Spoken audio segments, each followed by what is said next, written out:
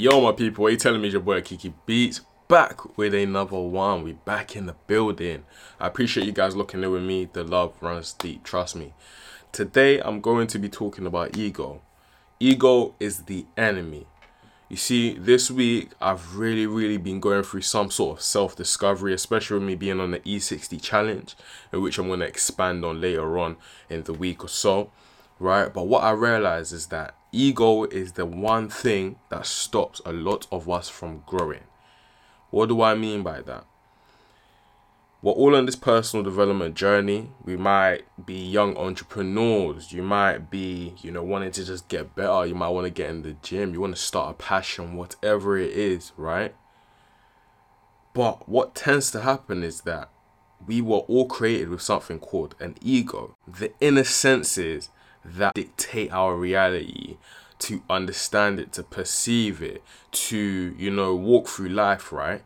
It's something that will help us not only make judgments, but it's also something that we live our lives by.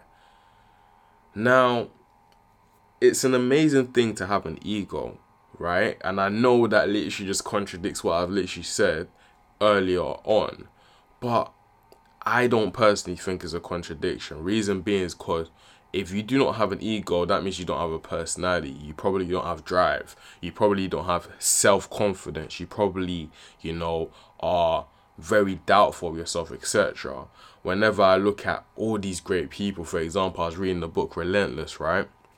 It was talking about how as soon as Michael Jordan was on that pitch or within training, etc., it was almost as if a beast came out of him, right? He switched it on, and that beast allowed him to dominate his environment. Now, me personally, I think that's in direct correlation of ego. Him understanding that he is not only the best, but he's going to put in the work to make sure he's the best version of himself. Is that, that undeniable feeling that, I'm going to outwork the next man because I know I got what it takes to do so, right? That's when it helps us. But in a majority of our lives, we don't understand that people like Michael Jordan, all these greats, right? When they were in attacking mode, when they were in the battlefields, etc., they allowed that ego to help propel them to their future. But as soon as they got out into a normal environment, as soon as they stepped off the basketball court, as soon as they stepped out of that business, as soon as they had to code switch, etc., they killed that ego because they understood that there's nothing in life that you can accomplish if you allow your ego to dictate every single part of your emotions. If you allow the ego to dictate every single thing that you do in your life. Quick example. I was speaking to one or two successful people, right, within my network.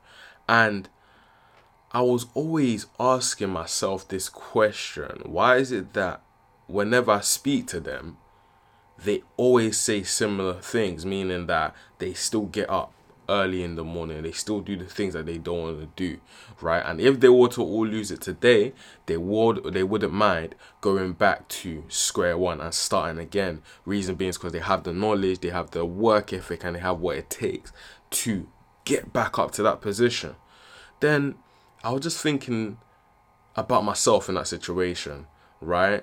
I believe that I've gone on this personal development journey to really kill my ego, but I don't feel like I've killed it enough yet, right? In saying that some of the things that, for example, my mentors and more successful people wouldn't mind doing are the same things that I'm pretty sure me and you would not do. For example, if someone was to say to a successful person or someone that has, what it takes to become successful, let's say Warren Buffett or an Elon Musk or Bill Gates, whoever, right, was to say, what, I wouldn't mind you coming into my life, right, for maybe a day or two, a week or whatever, I'll give you that experience. Then if you were to now go to their house and go to their businesses and go to all these type of places, and they said, you're not staying in my office, I want you to go and clean the toilets, right? I'm pretty sure with you, and the person I am right now, we would hesitate and be like, wait, what? We would hesitate. We would think to ourselves that We came here to learn what it takes to get to that top part, and you're telling me to go and wash the toilet? You are telling me to go and wash the toilet instead of coming to do the things that I came for. I'm pretty sure those will be the thoughts that will go on in our mind. And because we have those thoughts, right? And not only have those thoughts, but we follow through with those thoughts and are not willing to do the things we don't want to do, it is stopping us from progressing into the next level. The ego is the enemy. In fact, earlier on in my self-development career, I was part of a more MLM, right? And when I went to one of them events, the one thing that caught me was that they said ego is edging God out. Ego is edging God out. That's what it stands for.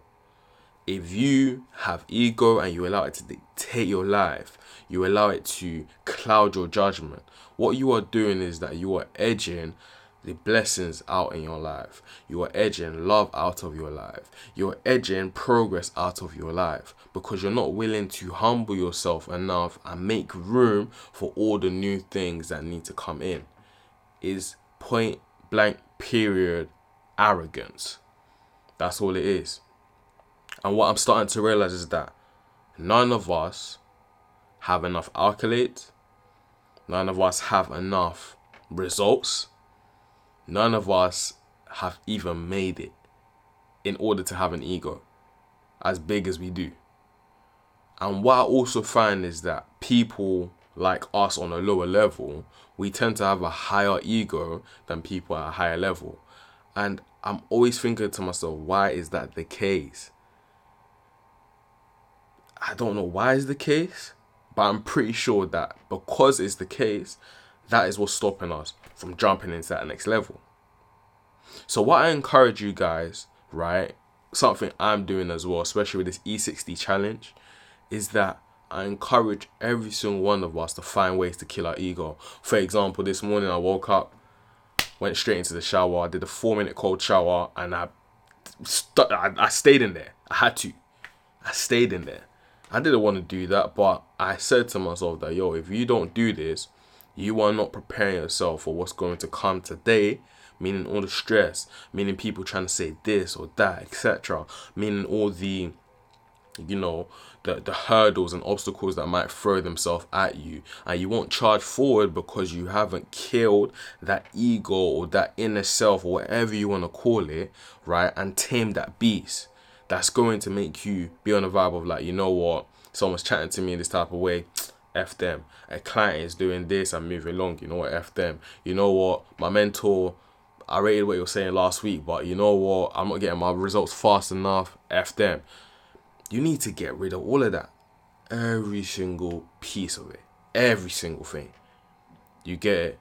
So I hope that going on forward, as we're listening to this and listening to what I'm saying, right, we're going to use it as a teaching moment and you'll supercharge into the week and have a great week. Have a great month and end the year with a bang by killing our ego.